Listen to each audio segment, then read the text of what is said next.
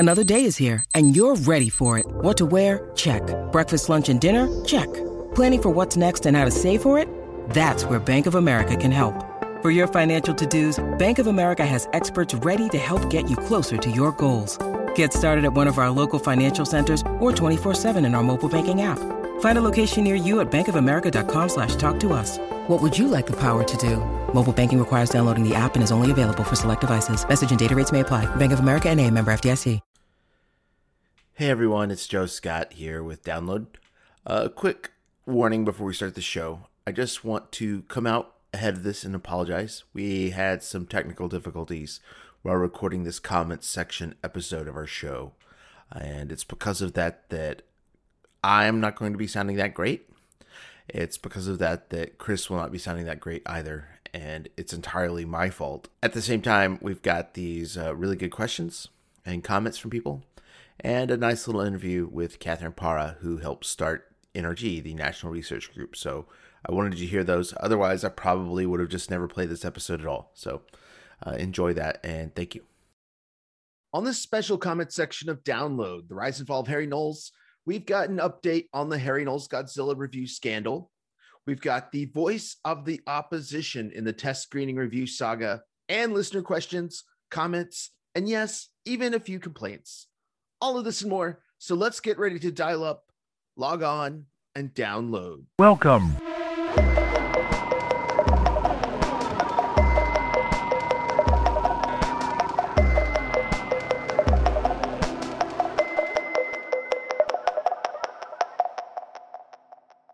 Welcome to the comments section of Download. I am Joe Scott, the creator of the series, and with me is our executive producer and the birthday girl, Chris. Happy birthday, Chris. Thank you. Thank you. It's been a great birthday weekend. My son's birthday was right before mine, so it's just been full of cake and celebrations. Do you feel like having your kid's birthday so close to yours kind of sucks all the joy out of your birthday? No, it just kind of adds to the joy. It's just, I don't know, it's just a continuation of fun. I mean, this sounds so campy, but he was like the best birthday gift ever for me. Aww. So I look at it very fondly. Yeah. So let's go ahead and dive into episode 3, which we ran last week. This episode was titled Almost Famous, which is also the name of the film by Cameron Crowe. It sort of dives into a few subjects, one of them being the test screening reviews. It also, one of the things that I think was really interesting for me was sort of learning about Sony and the way they had to grapple with Harry Knowles behind the scenes with their movie Starship Troopers, and how these interactions establish some of the early examples, not only of influencer culture, but then sort of the evolution of convergence culture as studios are really trying to rein this guy in. And I guess, how did you look at that as you were helping me sort of piece together this story? It was very interesting, right? The fact that they were kind of trying to like wine and dine him and to get favorable reviews. It all felt very icky to me.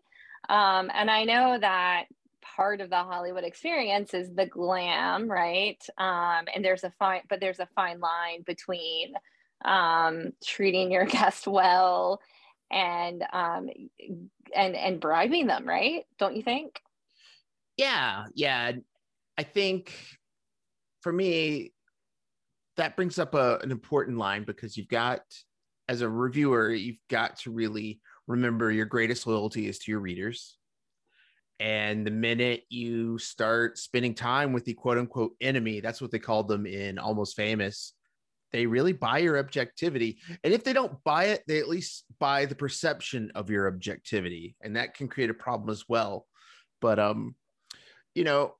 I think it was interesting because Harry posts those images from the film and the studio hated it and they sent a legal notice to take them down. And then Harry managed to rally the fan outrage to cause the studio to buckle. And that's happened a lot of times lately. I remember recently with the Sonic the Hedgehog movie, the fans hated the way the character looked, and they caused Paramount to spend a bunch of money to remake the film, basically. And then which was a good call. Good call. Did you find the original design to be creepy? Yeah, it was definitely a little off-putting for sure. So the redesign looks much better. It does, and kids like the new movie. My kid really enjoyed it, and yeah, I just thought it was. It's interesting that they're able to convince to have that level of power. When I was a kid growing up, there was a TV show called Freaks and Geeks. It was produced by Judd Great Apatow. show. Great show, loved it, and it got canceled. And there was sort of this fan campaign to get them to put it back on the air, and it failed because I just don't think the fans had the power. But that was around the same time as this was happening, and it seemed like Harry managed to really rally the fan power in ways that I think studios didn't realize yet. Going into the test screening saga, though, this was something that really made Ain't It Cool News famous. And, for me, one of the interesting things, you're always looking for ways when you're telling a story about the internet to sort of find that crossroads, that intersection between our online lives and then what we do in reality. And I couldn't think of a better instance than when Drew McWeeny started wearing disguises to attend these test screenings. And the question I have for you is, what do you think about the studios trying to really lock down the test screenings? Did you side with the studios in this? Did you side with the disruptors of Ain't It Cool News? What did you think was the right call? Yeah, I might have a little different of a take than you, just because, I've taken students to a lot of places, media industries and tech companies, and we've had to sign a lot of non-disclosure agreements. The understanding is like, if we're going through, we might see some sort of idea that hasn't been finalized. They don't want us to share that idea until they're ready to release it, right? And you can kind of think of a creative work similarly. So I don't know if I buy the idea of them trying to protect and save like the poor director's vision, because sometimes it shouldn't always be the director's vision, right? It's a team effort. So I think I have a different take on that too. Yeah, and one of the things that would happen sometimes is people would run these reviews for these test screenings where the movie wasn't finished yet. And here's the fact, if you watch a movie and it doesn't have like a completed score, if there are missing special effects scenes, you might not be so positive about that experience simply because there's important pieces in that experience that you expect to be fully completed and ready, and they're not. So then you're already sort of at a negative bias there. Like you're starting with negativity, like this sucked. The movie looked like shit. Maybe it looked like shit because it hasn't been color corrected yet. It sounded like shit. Maybe it sounded like shit because they haven't added all the sound effects yet. There was a legendary screening that happened during Button-Numathon for a secret film that they called Green Boots. And what Green Boots was it was a movie. It was like a romantic comedy that starred Gary Oldman as a little person. And the way they achieved this was he just walked around on his knees. And as absurd as that sounds, and he wore horrible. These green boots on his legs so that they could be chroma keyed out in post-production with special effects. And the director was losing control of his movie, which I don't know if any director could have saved that movie from being good. It sounds terrible. No. I've never seen it. But so the director, in a last ditch effort to try to keep control of his movie, convinced them to play it at Button-Numathon, his cut of the movie. The problem was his cut of the movie did not have completed special effects. So the audience watched this movie. It was an incomplete comedy with Gary Oldman wearing these green boots over his legs. And the audience just went fucking crazy because they're just laughing at how stupid it looks the whole time to watch Gary Oldman walking around with his knees wearing clearly these green boots. That it sort sounds of adds, ridiculous. Yeah, it adds this what whole was Gary Oldman thinking? Yeah. So, the ethics, we dive into sort of the ethics of attending media events and even press interviews for movies that you're going to review. And, one thing I want to say is that I caught myself making this mistake once. I got invited to a media event for this, I would say, B-tier Will Ferrell comedy called Semi-Pro. It's the one about the basketball players. And I got to go to this media event. I got to meet Will Ferrell, which, you know, at that time he was hugely popular. And then the director came out, and, you know, we had watched the movie before the interviews, and the director comes out and he asks everyone in the room, did you like the movie? You know, just trying to really intimidate us. And everyone was kind of like gently, politely nodding their heads. And this includes me. Like, we all got a little punked there by this guy. And so one of the things that I did was I did not review the movie semi-pro.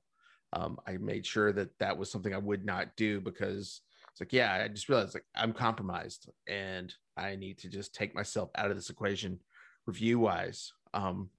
But speaking of the reviews, you know, we talked about Godzilla being one of the movies where Harry attended a media event and felt that his review might have been compromised. And I think one of the things that he did was he wrote those two reviews. He wrote one that he completely erased, and then he wrote sort of a second review where he came out negatively against the film after having a chance to see it with a little more distance, a little more perspective, and not in the same theater with the Taco Bell dog and Muhammad Ali. And it was not as positive.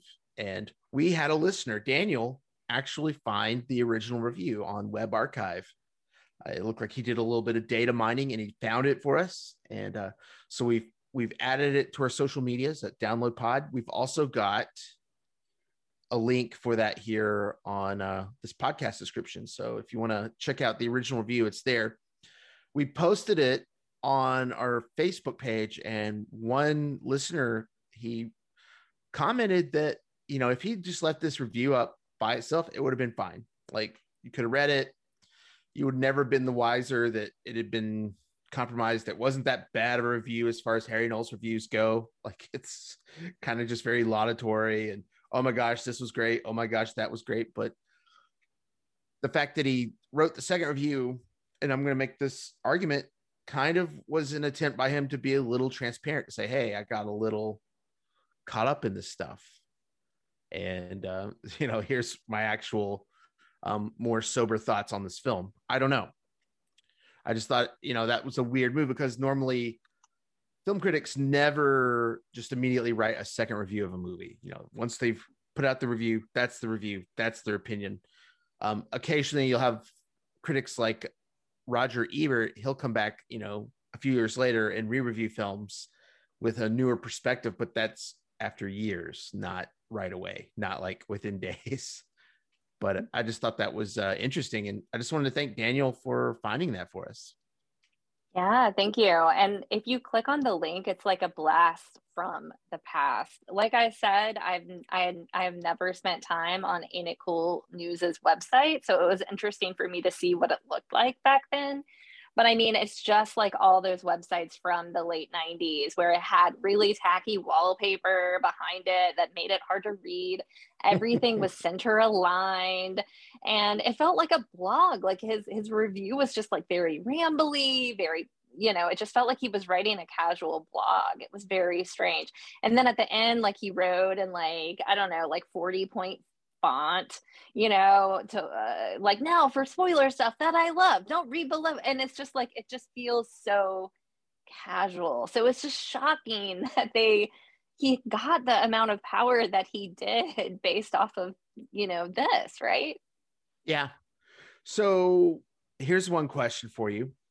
Sure. Michael Bay, his movie Armageddon, which Harry Knowles reviewed positively, he took a lot of flack for that, but that film was also brought into the Criterion Collection, to some people's dismay. But Michael Bay, good filmmaker, bad filmmaker. What's your take?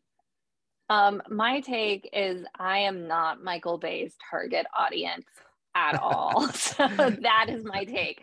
There are people that love his work, right? My son is a big Transformers fan, although we don't let him watch those movies because they're not age appropriate. No. Which also perplexes me. Like, why are you making a Transformers movie for adults when you have a whole generation of kids who love it? But that's fine. That's just my gripes as a parent. But yeah, I mean, his movies are popular. People love him. They are not for me. So what's your take on Michael Bay? I really hated his movies. I liked The Rock, But for the Mm-hmm. most part, I did not get into his films. What happened though, I went to see his movie Pain and Gain. And I'm not saying this Mm-hmm. like improved the way I looked at his previous films, but Pain and Gain kind of gave me an insight that maybe here's a director who has complete, total disdain for Americans and typically just for humans in general. And so his movies are sort of made that way, where the cars are more important characters, the vehicles are more important characters than the people who drive them. And once I sort of made that connection, I was like, oh, wait, like his movies have all sort of expressed just how loathsome human beings are in general. I didn't know I didn't know that was the point. I thought he was just a really bad storyteller and was really bad at characterization, but he just hates humanity, you know. Nice. I don't like those movies though either, but I do at least appreciate the fact that all this came from the perspective of someone who just thinks we're all gross, stupid, and disgusting people. You know.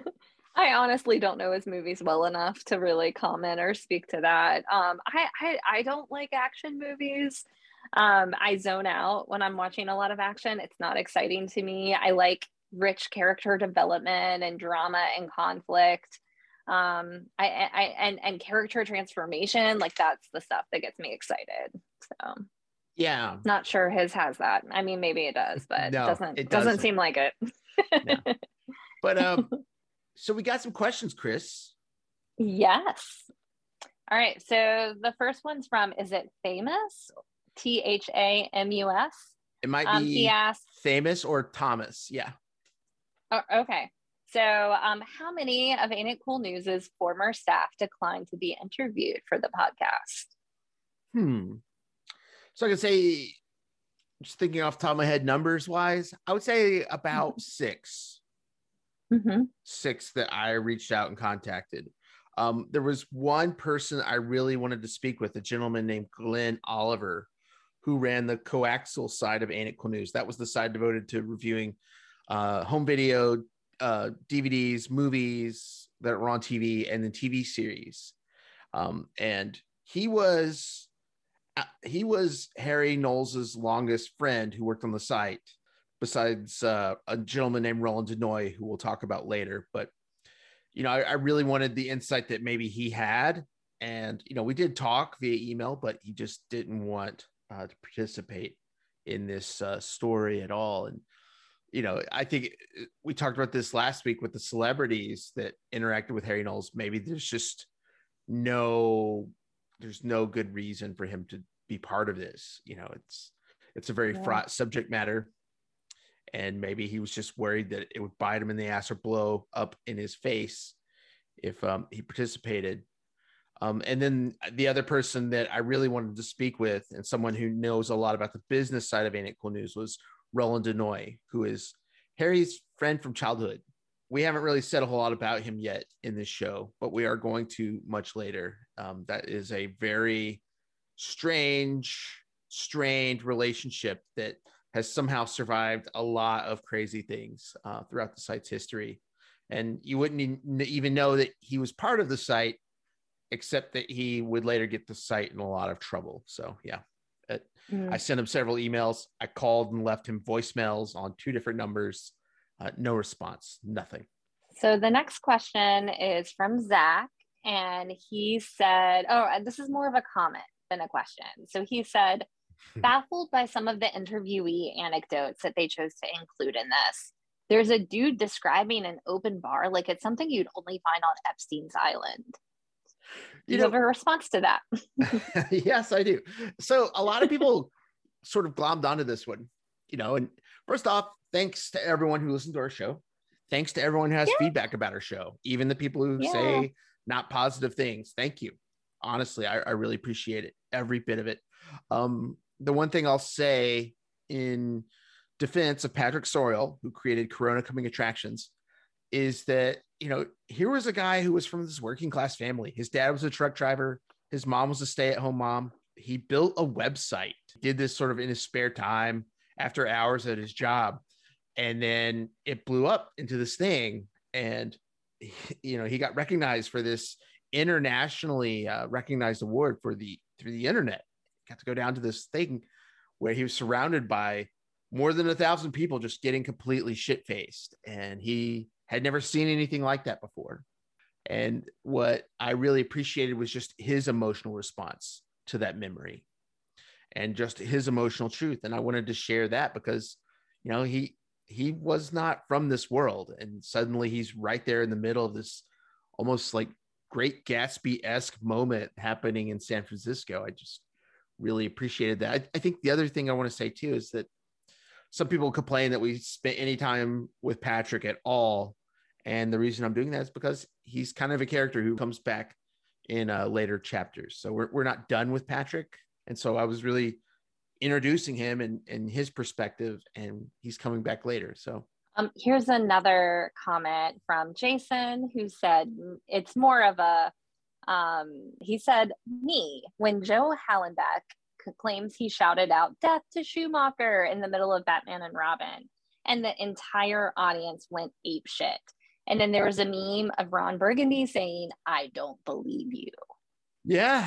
Well, you know, what's interesting about that, first off, I would say that that person, his name is Jason Bailey, and he hosts a really good podcast called Fun City Cinema. It's this New York focused podcast about cinema history. A lot of great episodes. I really like the episode specifically about Home Alone 2, Lost in New York, and Death Wish, the Death Wish movies with Charles Bronson. You know, the one thing I'll say about that is that Joe Hallenbeck is not the only person to talk about that screening where people were cheering and going ape shit.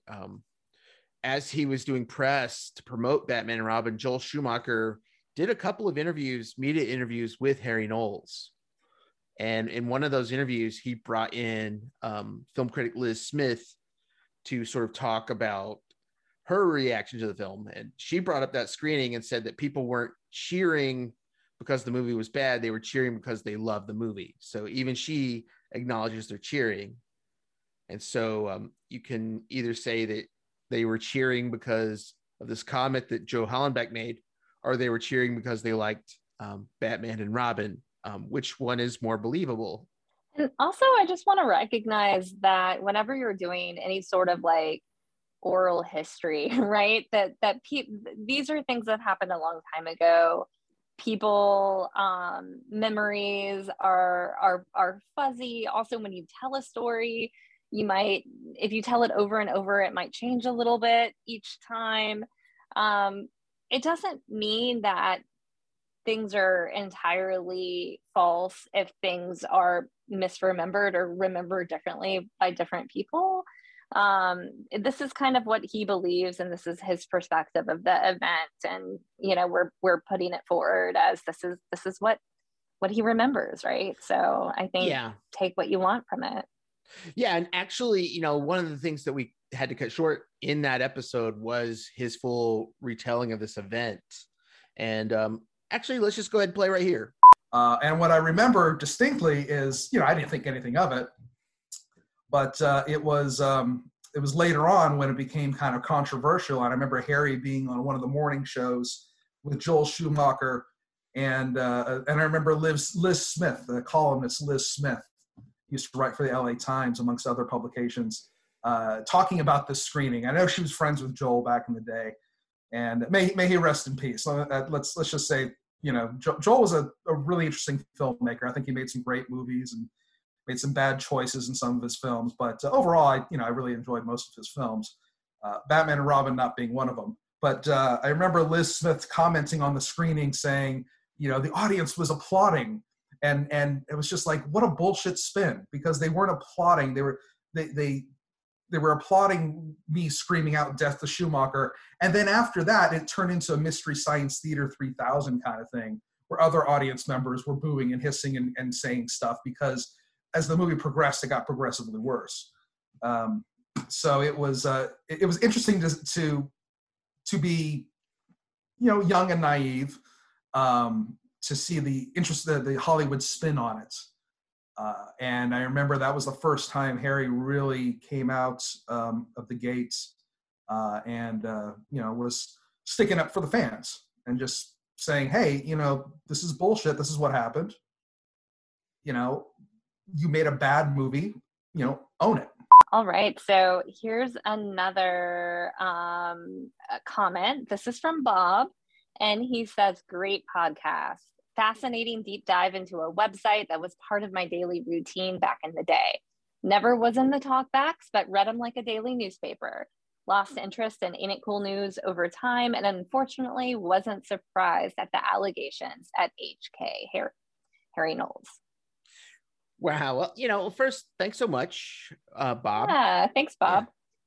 Yeah. And it was definitely part of my daily routine for a while too. But, the other website I was really obsessed with, Chris, was I was really obsessed with Roger Ebert's website. Originally, it was located on the Sun-Times website. And I would go there every Friday when he dropped his new reviews. And I did that until the day he died. And actually, here's the truth. I continue to do it even after he died. I go to rogerebert.com, and it's kind of sad almost. It was just so burned into my daily routines. Every Friday, this is what I do. I go to his website hoping that maybe, just maybe, they have a new review by Roger Ebert. And wow, they don't.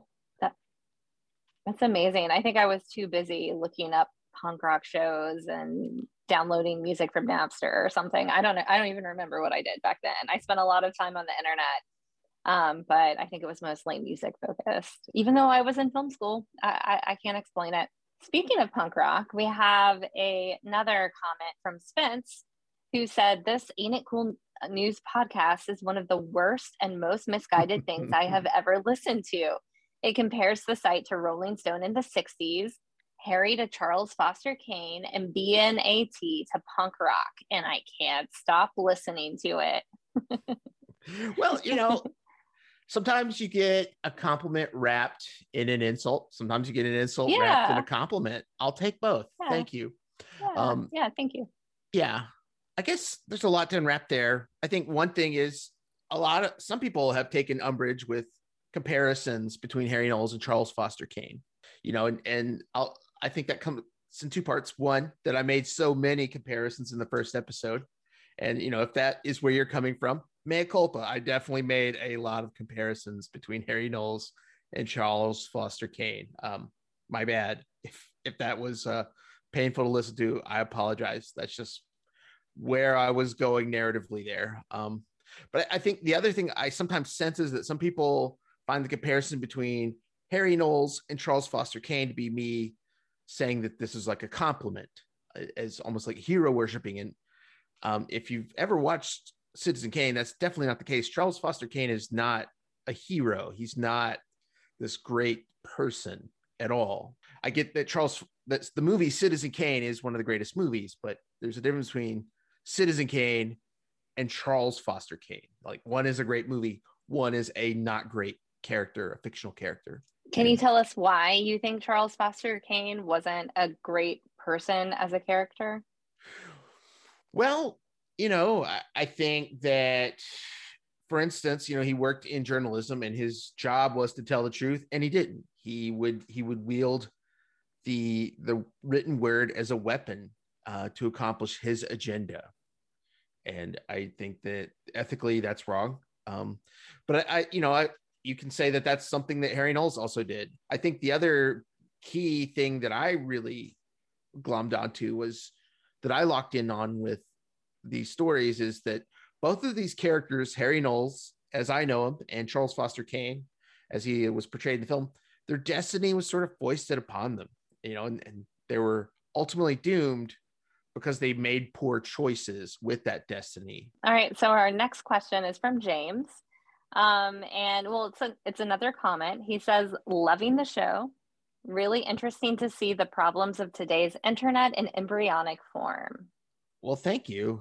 And yeah, that to me is why I wanted to make the show. I really find that there's a lot of crazy stories on the internet.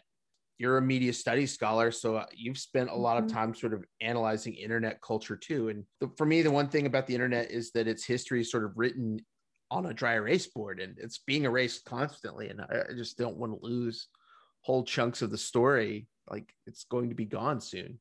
Well, thankfully we do have web archive, which is nice. But yes, you're right though. Like, it's always changing. every day, right? Things might be added or deleted or changed. And there's also so much content out there. It's hard to remember or, preserve it all, right? So this is just kind of a little snapshot into this website. And we can't tell all the stories or talk about all the people, unfortunately. But we are able to kind of retell the ones that we have access to. And also just the ones that make sense in terms of like an audio story, like Sure. That's always hard to sort of find a way to make the internet come alive in audio form, even though I guess that's what podcasts are, but yeah. All right. So our next one is from Jeremy. And so Jeremy writes, can't recommend the podcast about Harry Knowles, but there was a damning little detail in the last episode when a ghostwriter admitted they wrote all the references to 70s cinema in his biography because Harry was pretty much culturally illiterate pre-1980. Patient zero.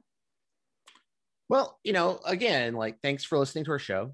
And, thanks for the feedback there. But I guess there's two things here. One is that I don't think Paul Cullum, who was one of the co-writers of Harry's books, counts as a ghostwriter because ghostwriters typically work uncredited. It's my understanding, and maybe I'm wrong. But the other thing I'll say is that maybe I didn't get this point across, but I didn't say, and Paul didn't say that Harry was illiterate of cinema pre-1980. He's steeped in classic cinema.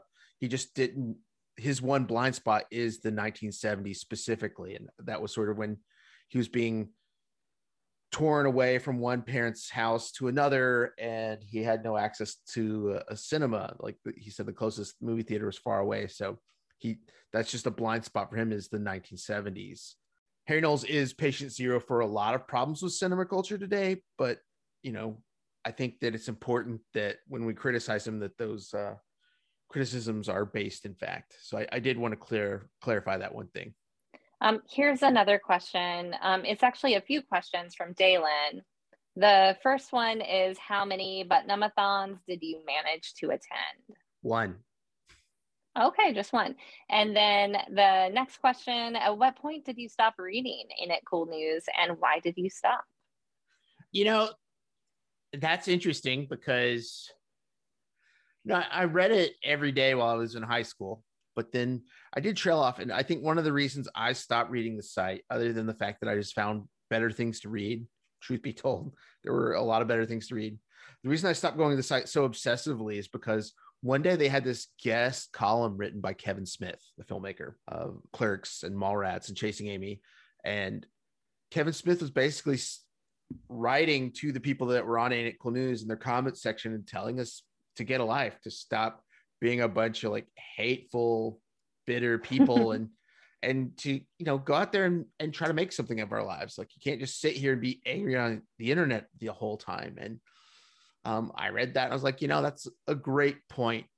And so I did leave the site. I did avoid the comment sections, but then, they invented this thing called Facebook, and they invented this thing called Twitter. And I found myself, kind of living in an actual comments section for a long time. And I think it wasn't until very recently, wait, why am I disagreeing with anyone on the internet? That's a stupid use of your time. Yeah, it's taken us all some time to realize that, it's a waste of time to argue with people on the internet. And some people are still learning that lesson. So my advice to you is stop arguing with people on the internet. Everybody, just stop.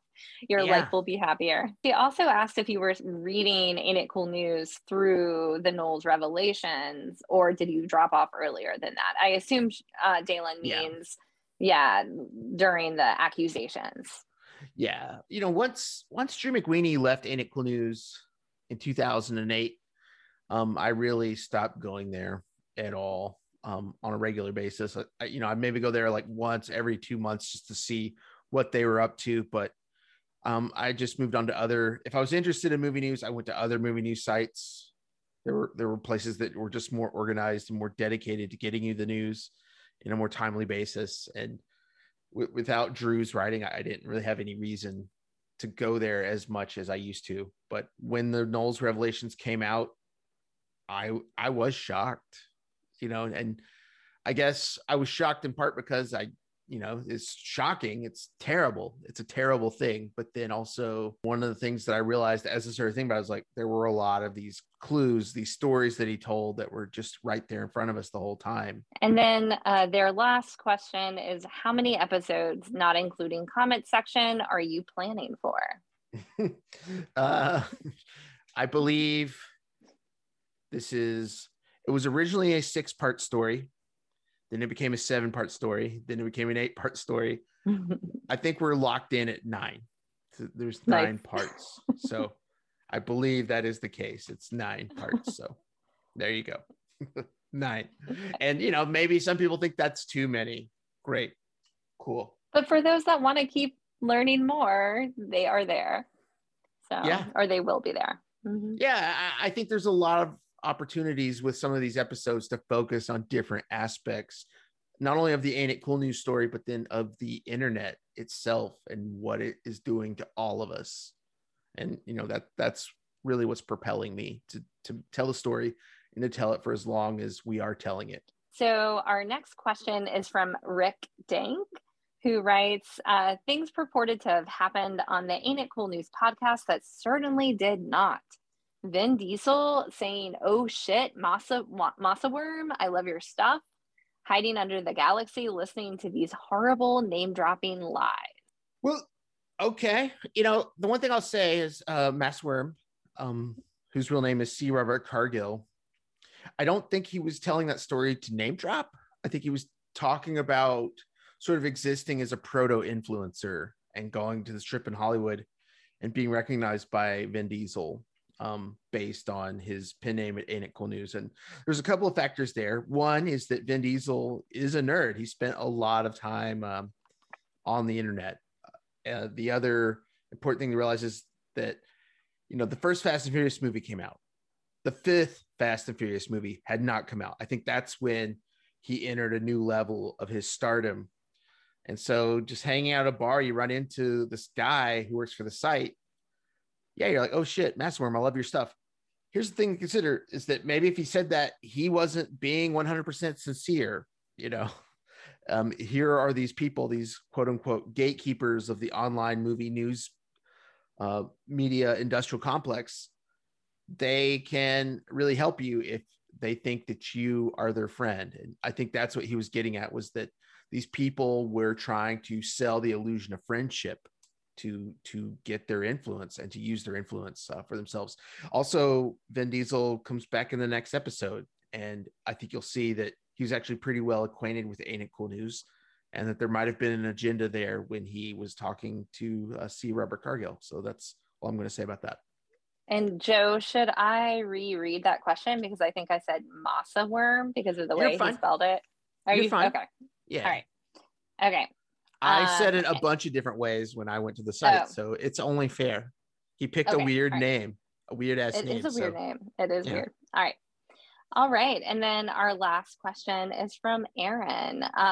So she writes, let me say that again. So our last question is from Erin, who writes, what have been the most challenging things in putting this podcast together? What have been the easiest, maybe even surprisingly so? Keep up the great work. Love this show. Thank you. And I'll flip this upside down and say the easiest part was getting a lot of these people to tell interesting stories. You're interviewing people who are natural storytellers who spend a lot of time with words. And so there's some people who could really spin a good yarn. So you want to get people comfortable enough to tell you a story.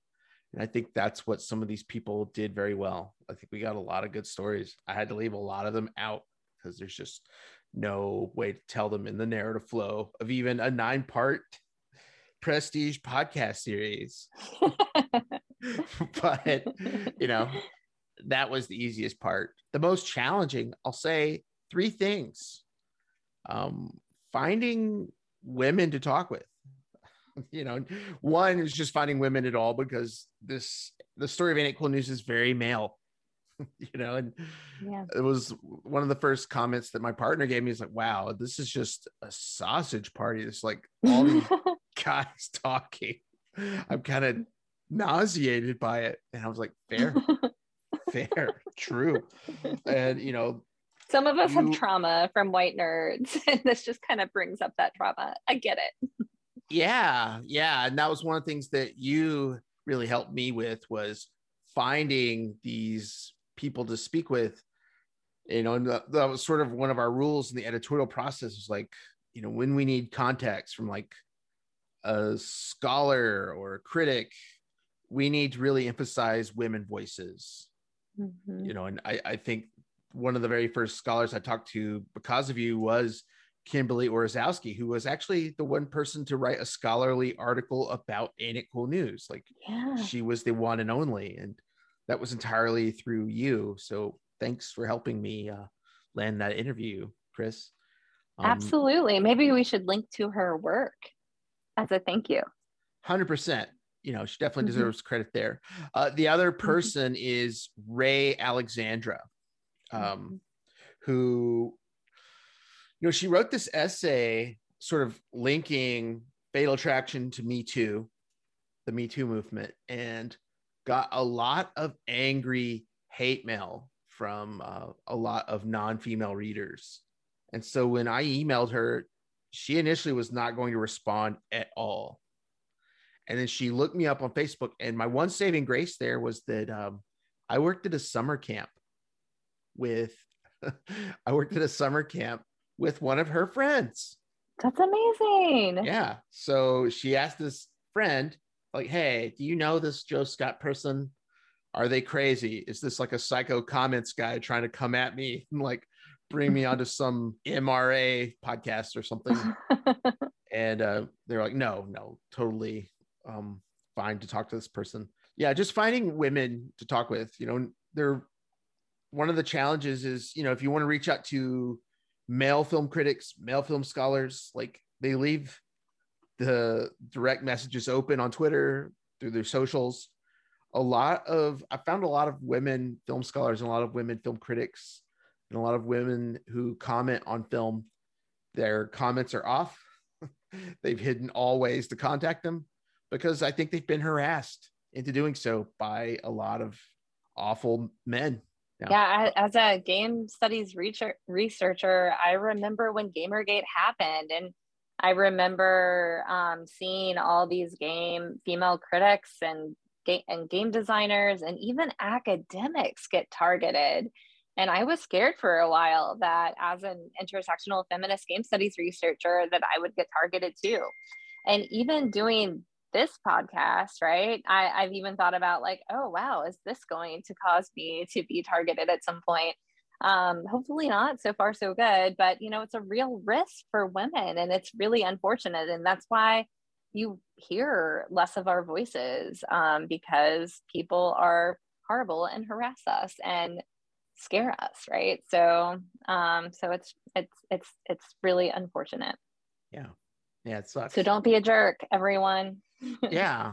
I think the other two things though that were difficult for me, one was finding the right aperture to tell the story. The internet is huge.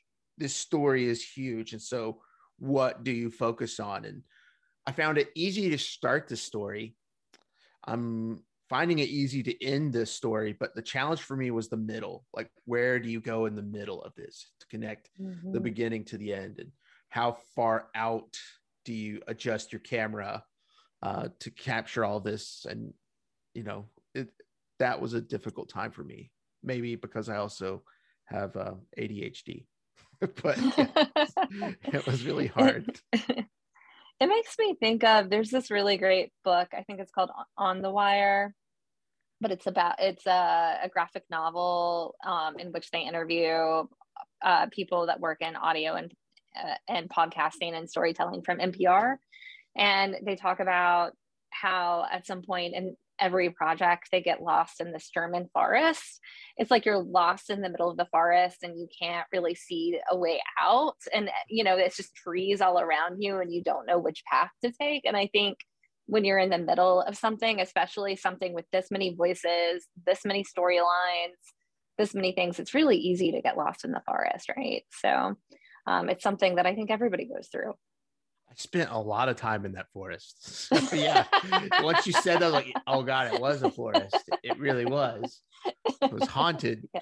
And like one thing, like I think in Aaron's question, like what has been the most challenging thing in putting the podcast together? I would say finding the time. I'm sure people don't really think about the fact that we all have full-time jobs, right? And we're doing this on the side, and it's a tremendous amount of work for you, for everyone on the project, right? And it takes time, but it's worth it, right? It's been fun, and I'm glad that we're able to tell these stories. I'm glad people are responding either way. Mm-hmm. So, the other final challenging thing though was also knowing when to begin telling the story, because there's a lot of pieces. I would start to write and record and edit the episodes, and then I would finish, and then someone else would contact me like, hey, I'd love to talk to you. I'm like, oh shit, I really could have used your comments in the story I just told. So I went through a lot of times like that where you would be finished with the story, and then you would talk to someone who could really bring another very helpful perspective to it. And it's different than as if this was written, because then you just write it, but then you've got to then re-record and re-edit and remaster. And there were a couple of times where I was really hamstrung by just knowing, should I go now and tell the story, or should I wait for the possibility that I might speak with person number X? Right. Yeah, but that really brings us to our interview that we're going to play right now. So, I produced this episode that we played this week, and it's been finished for a minute. And then 2 weeks ago, I got a message from Catherine Parra, who is the co-founder of NRG, the National Research Group. She co-founded the group with Joe Farrell, this company. This is the company that ran the test screenings. And I would have loved to have had this interview when I was preparing this episode, but she never checks these messages. She says she doesn't check her messages. So she just saw mine and decided to contact me out of the blue. So not only that, she contacts me and says, hey, I'd love to talk to you, but it has to be today. And it has to be in a couple of hours. I was nowhere near my recording rig. I was nowhere where I could get anything ready to record this even professionally. So the sound quality is not going to be great, specifically on my voice. You can actually hear Catherine great, but I had no time to really prepare these questions. And what I really wanted to do was accomplish two things, which was one, to get her perspective on the war that her company fought with Harry Knowles, and two, part of the show's mission is to restore the context that the internet takes away from everybody. And Joe Farrell was this boogeyman. He was this guy I was told was a villain. In the show, Drew McWeeny, aka Moriarty, calls him a cancer on the film industry. And, that's his side. That's his perspective. But I wanted to see what her perspective was on Joe Farrell, a person she worked with, a person that she knew. So I could just get a sense of who he was as a person through that lens. And she was more than happy to share that with me. I apologize for sounding awkward. I apologize for sounding poorly. You're not going to be able to hear my voice super great, but I did want to share Catherine Parra's perspective on this, because it's a voice I would have loved to have had when we produced the show, when we did it. So here it is.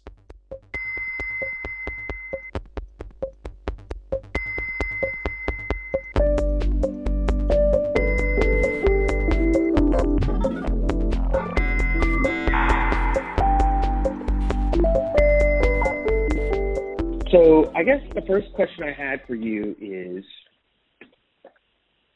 how did you get involved with NRG and Joe Farrell? Okay. Is it Joe Farrell or Joe Farrell? Joe Farrell. Well, it's a very long story, but I will give you the very abbreviated version. In the late 70s, Joe and I worked at the Harris Poll, Lewis Harris and Associates. Lou decided he wanted to have an office in the Sun Belt. So Joe and I came to Los Angeles with another person to set up a Harris office here. It became pretty apparent that the way to do kind of work that we did would be to focus on the entertainment industry. So Joe and I, with another man, started NRG, but because Lou Harris didn't want to do that, he didn't want to be involved in the entertainment industry. So we said, well, we'll try it and see how it goes. So in early 1978, we started NRG. We came into it from, a couple of perspectives. We certainly worked at the Harris Poll, which was one of the premier political polling organizations of its time. And what we realized is that, a movie opens on a Friday, and if it doesn't open well, it's doomed. So in those days, it was concentrated on movies. We didn't have streaming services. So it's a little bit like voting. If you don't vote on Tuesday, and if your candidate loses, you can't go back and vote on Wednesday. So so the marketing of each movie had to gear up to opening.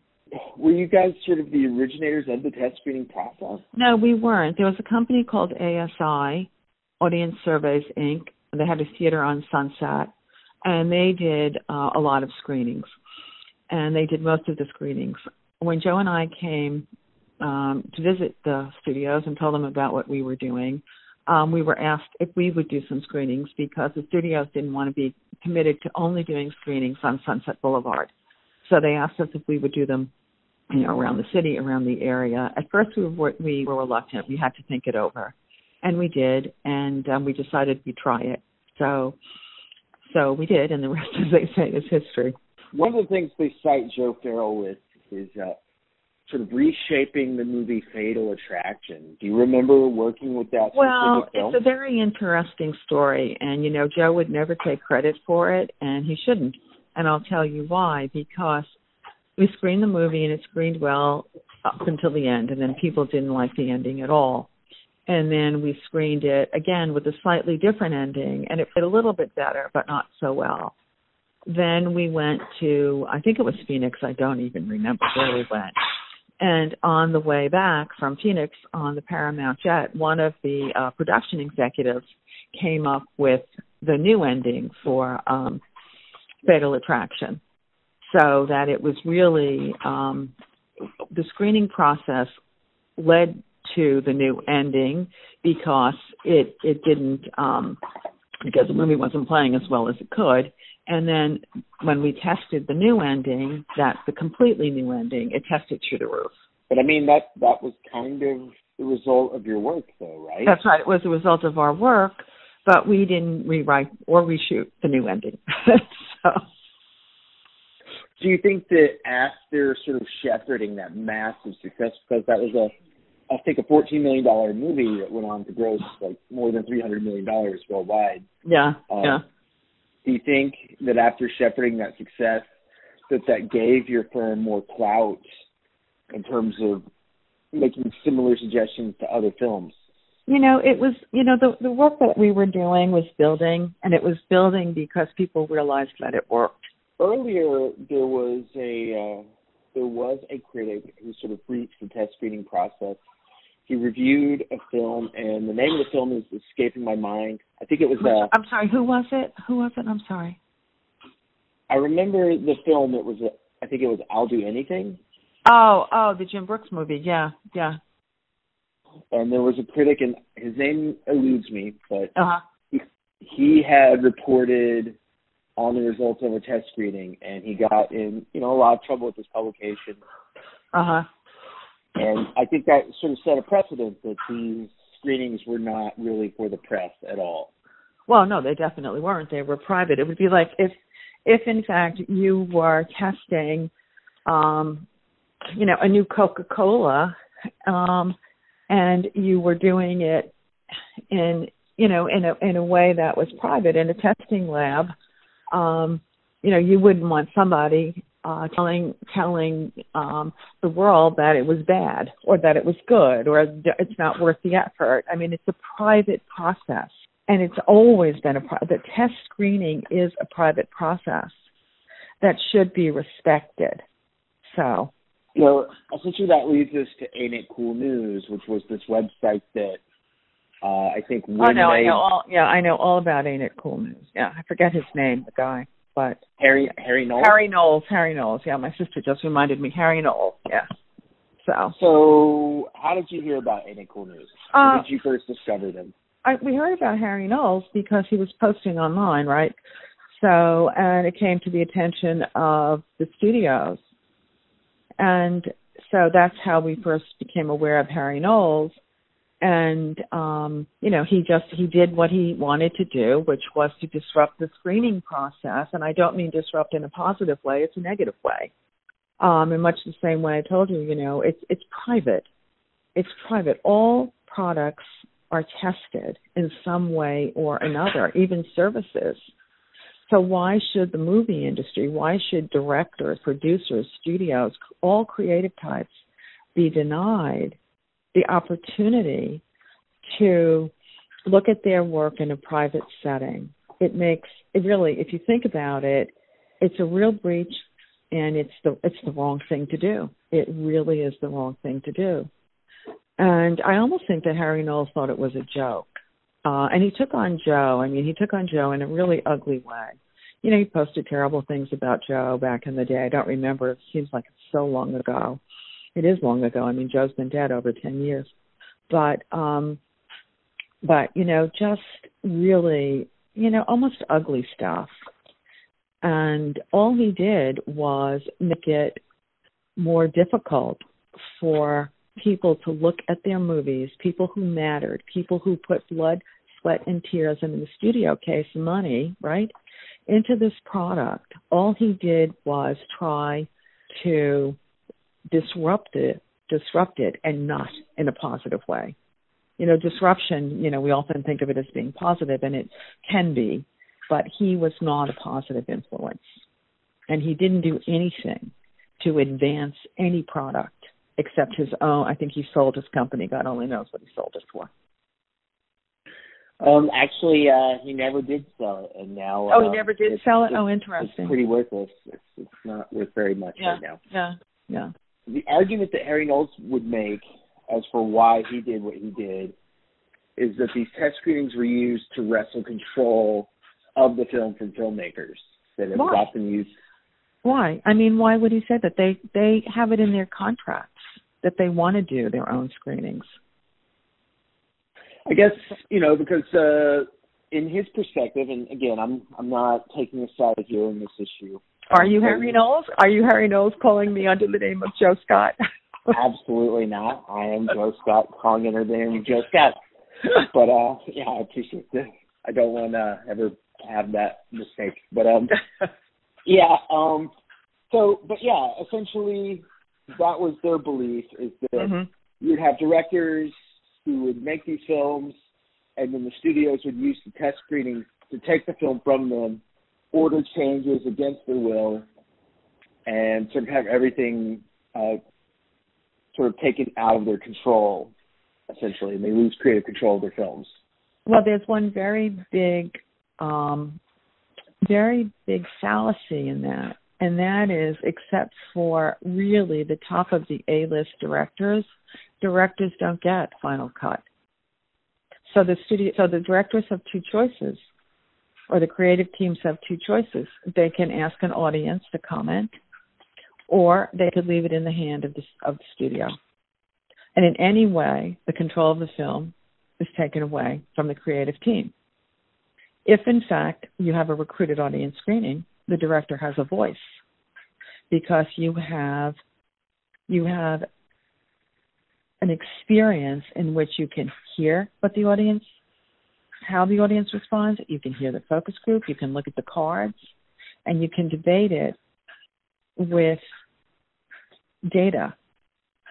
And you could say, well, that doesn't matter, but that matters, rather than having someone in 1964 sitting in a studio as a head of a studio saying, Billy Joe, I don't like this movie at all. I'm changing the ending. And Billy Joe would not have the opportunity to say, but I think the audience would like it. So it's a real fallacy. Also, if you put in $100 million to make a movie and then another $75 million to market it worldwide, you might want to have, you have skin in the game. So, yeah. And frankly, if in fact movies are not successful, then there are not going to be any more movies. So yes, there's always been this fine line between art and commerce, always. And it will continue until forever. And I do want to make one thing clear. Joe did not have an argument with Harry Knowles. I mean, this is not like high school schoolyard.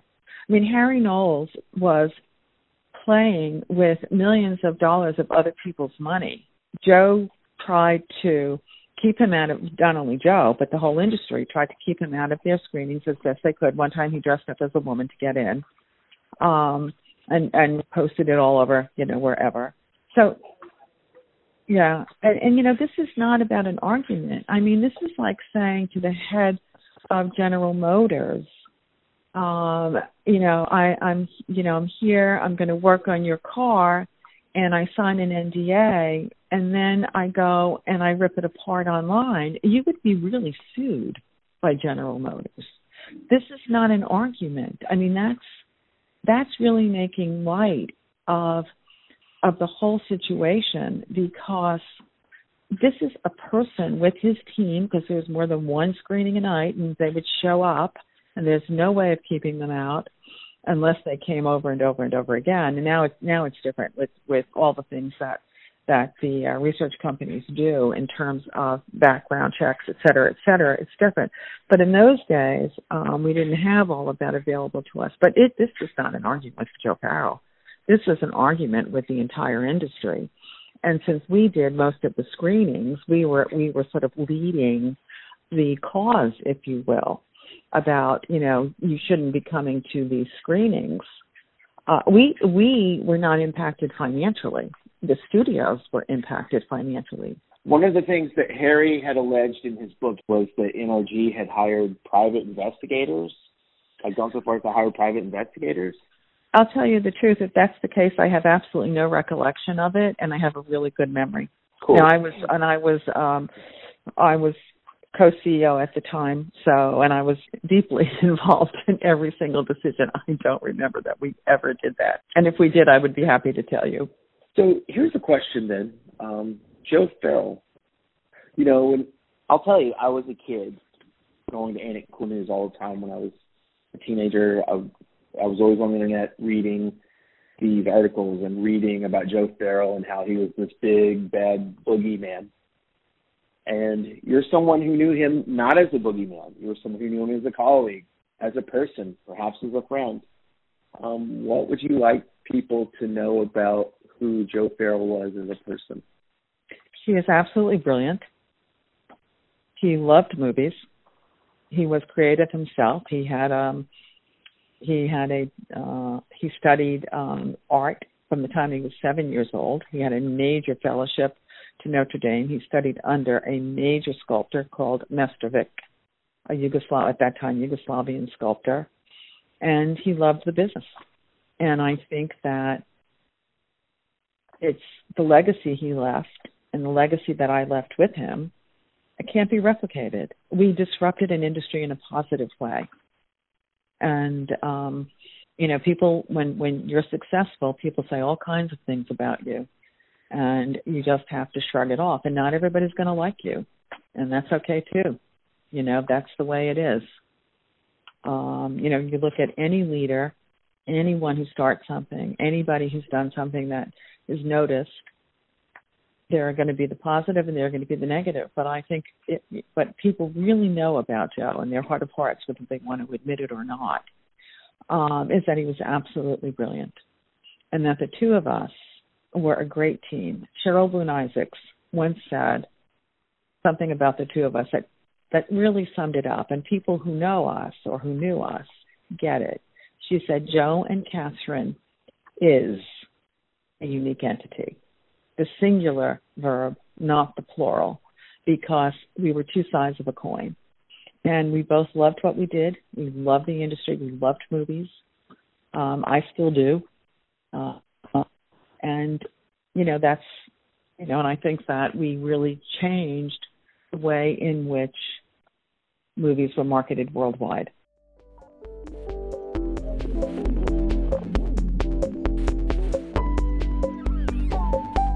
So that was my talk with Catherine Parra. I hope you guys enjoyed that. Chris, you found out something really quickly that you wanted to share with everyone? Yeah, so the book that I mentioned earlier about NPR, it's a fabulous book. I have the title. It's called Out on the Wire, The Storytelling Secrets of the New Masters of Radio. I recommend it if you're interested in learning a little bit more about how NPR crafts their amazing stories. Is that a graphic novel? It is. It's a graphic novel. So what happened is the author, Jessica Abel, interviewed all of these people ranging from, Ira Glass to other, the Mothman, I think. Wait, what's it called? Moth Radio Hour. The Moth, right. She interviews all these people, and then she tells their perspective and stories through a graphic novel. So you see pictures of her, pictures of the people she interviews, and illustrations of what they're describing, and it's amazing. That's awesome.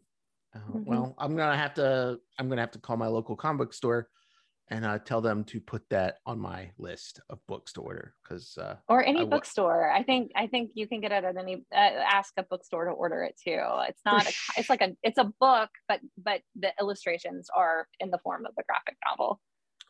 I'm going to get it from my comic book store. Thank you. That is fine. I love Bookmarks. I don't know if anyone is in Winston. We have an independent nonprofit bookstore called Bookmarks, and I get everything there. But support your local comic book store too. Local comic store, local bookstore. Yeah. Chris, thanks again for being part of this conversation with me, and thanks again for helping me with all the things that you do for the show. And thanks for having me. It's been a lot of fun, and I'm just glad to be on the project. It's been a really fun, interesting experience. So yeah, thank you so much. Thanks. And here is a preview of episode 4, which will be releasing next week. Enjoy.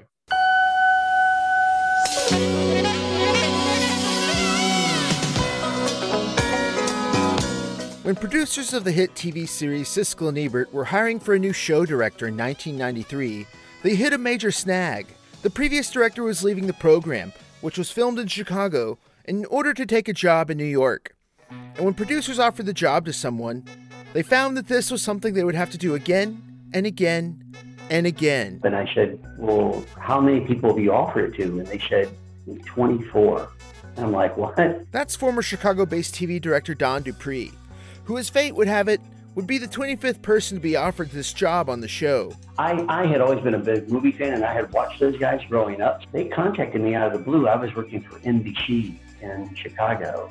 For Don, landing the job to direct the hit movie reviews program with legendary critics Gene Siskel and Roger Ebert was a major opportunity. However, blowing through 24 job offers was more than a little crazy. But according to Don, there was a reason for that. It turns out that everybody that they offered the job to that Roger knew about or recommended, Gene would veto. And everyone that Gene came up with, Roger would veto. It was a rivalry. After getting approval from the executives of Disney, the company that produced the show, Don's next stop in this 3-phase series was to have an interview with Gene Siskel. I had to go interview with Gene Siskel, who I'd never met, over at his house, his condo, which is a beautiful place in Lakeview in Chicago. So I went, and it was the first time I had ever seen a giant screen TV. I was really intimidated because I said, these guys were icons to me. And so Gene asked me to stand next to the TV, and he put in a recent show that he and Roger had done and asked me to critique the show. And Gene disagreed with me on pretty much everything I said. And so I reached a point where I just thought, I'm definitely not getting this job, so I'm going to be really brutally honest. So it just went downhill from there. Despite the fact that Don had tried to bomb this interview by way of brutal honesty, Gene's response was surprising. Gene said to me, well, we don't agree on a lot, but I have to say you were honest, which is more than most people we've interviewed have been. And he said, so, I like you, so you got my vote. And I was shocked. But the next step was to get Roger Ebert's approval. This challenge became more daunting, especially now that Gene Siskel had just vouched for Don. But Gene then did something for Don that the TV director did not expect. He set him up to succeed and win over Roger Ebert. And he goes, do you like old movies? I said, of course. Great. Well, Roger, you love old movies, and tell him you saw that. Fantastic. The second thing is, do you have a Mac computer? Yeah, I've got a Mac. Perfect. Roger thinks there are two types of people in this world, those with a Mac and those without. And those without Macs are idiots, and those with Macs are brilliant. So tell him you got a Mac and you got the job. At first, Don suspected he was being set up to fail. I thought it was a setup all the way. They'll have a big laugh at my expense later on. But after a cab ride to the theater where Ebert was screening a movie, Don was at least willing to give Gene's advice a try. So Roger says, what can you tell me about yourself? And I said, well, I love old movies and I own a Mac. And he looked at me and said, you got the job. And just like that, Don worked with Gene Siskel and Roger Ebert on their show for nearly 2 decades until it went off the air. He said that many times production on the show could be intense, that the fighting we heard on air was nothing compared to what happened in the studio between takes. No one from the outside was allowed in. They got really hostile, and we would have to stop taping many times. The fighting was pretty intense. But then the fighting stopped. In 1999, Gene Siskel died suddenly and tragically as the result of terminal brain cancer. And despite whatever heaviness Roger Ebert might have felt about the death of his longtime collaborator, the show had to go on. To keep his show at the movies running during the period immediately following Gene Siskel's death, Roger Ebert decided not to hire a permanent co-host, at least not right away. Instead, he would bring on a rotating series of co-hosts, guest critics who reviewed movies for newspapers and magazines. And to Don's surprise, when selecting potential co-hosts for his new show, Ebert picked someone from a place that no one had expected: the internet. And this person from the internet would be none other than the webmaster of Ain't It Cool News, a man by the name of Harry J. Knowles. On this episode of Download, the rise and fall of Harry Knowles and Ain't It Cool News, we will chronicle the era when both the website and its creator were at the height of their influence and power. We will also talk about Ebert and Knowles, a trio of controversies that occurred at Comic-Con, the death of Joe Hallenbeck, and the rise of Vin Diesel. All of this and more. So let's get ready to dial up, log on, and download. Welcome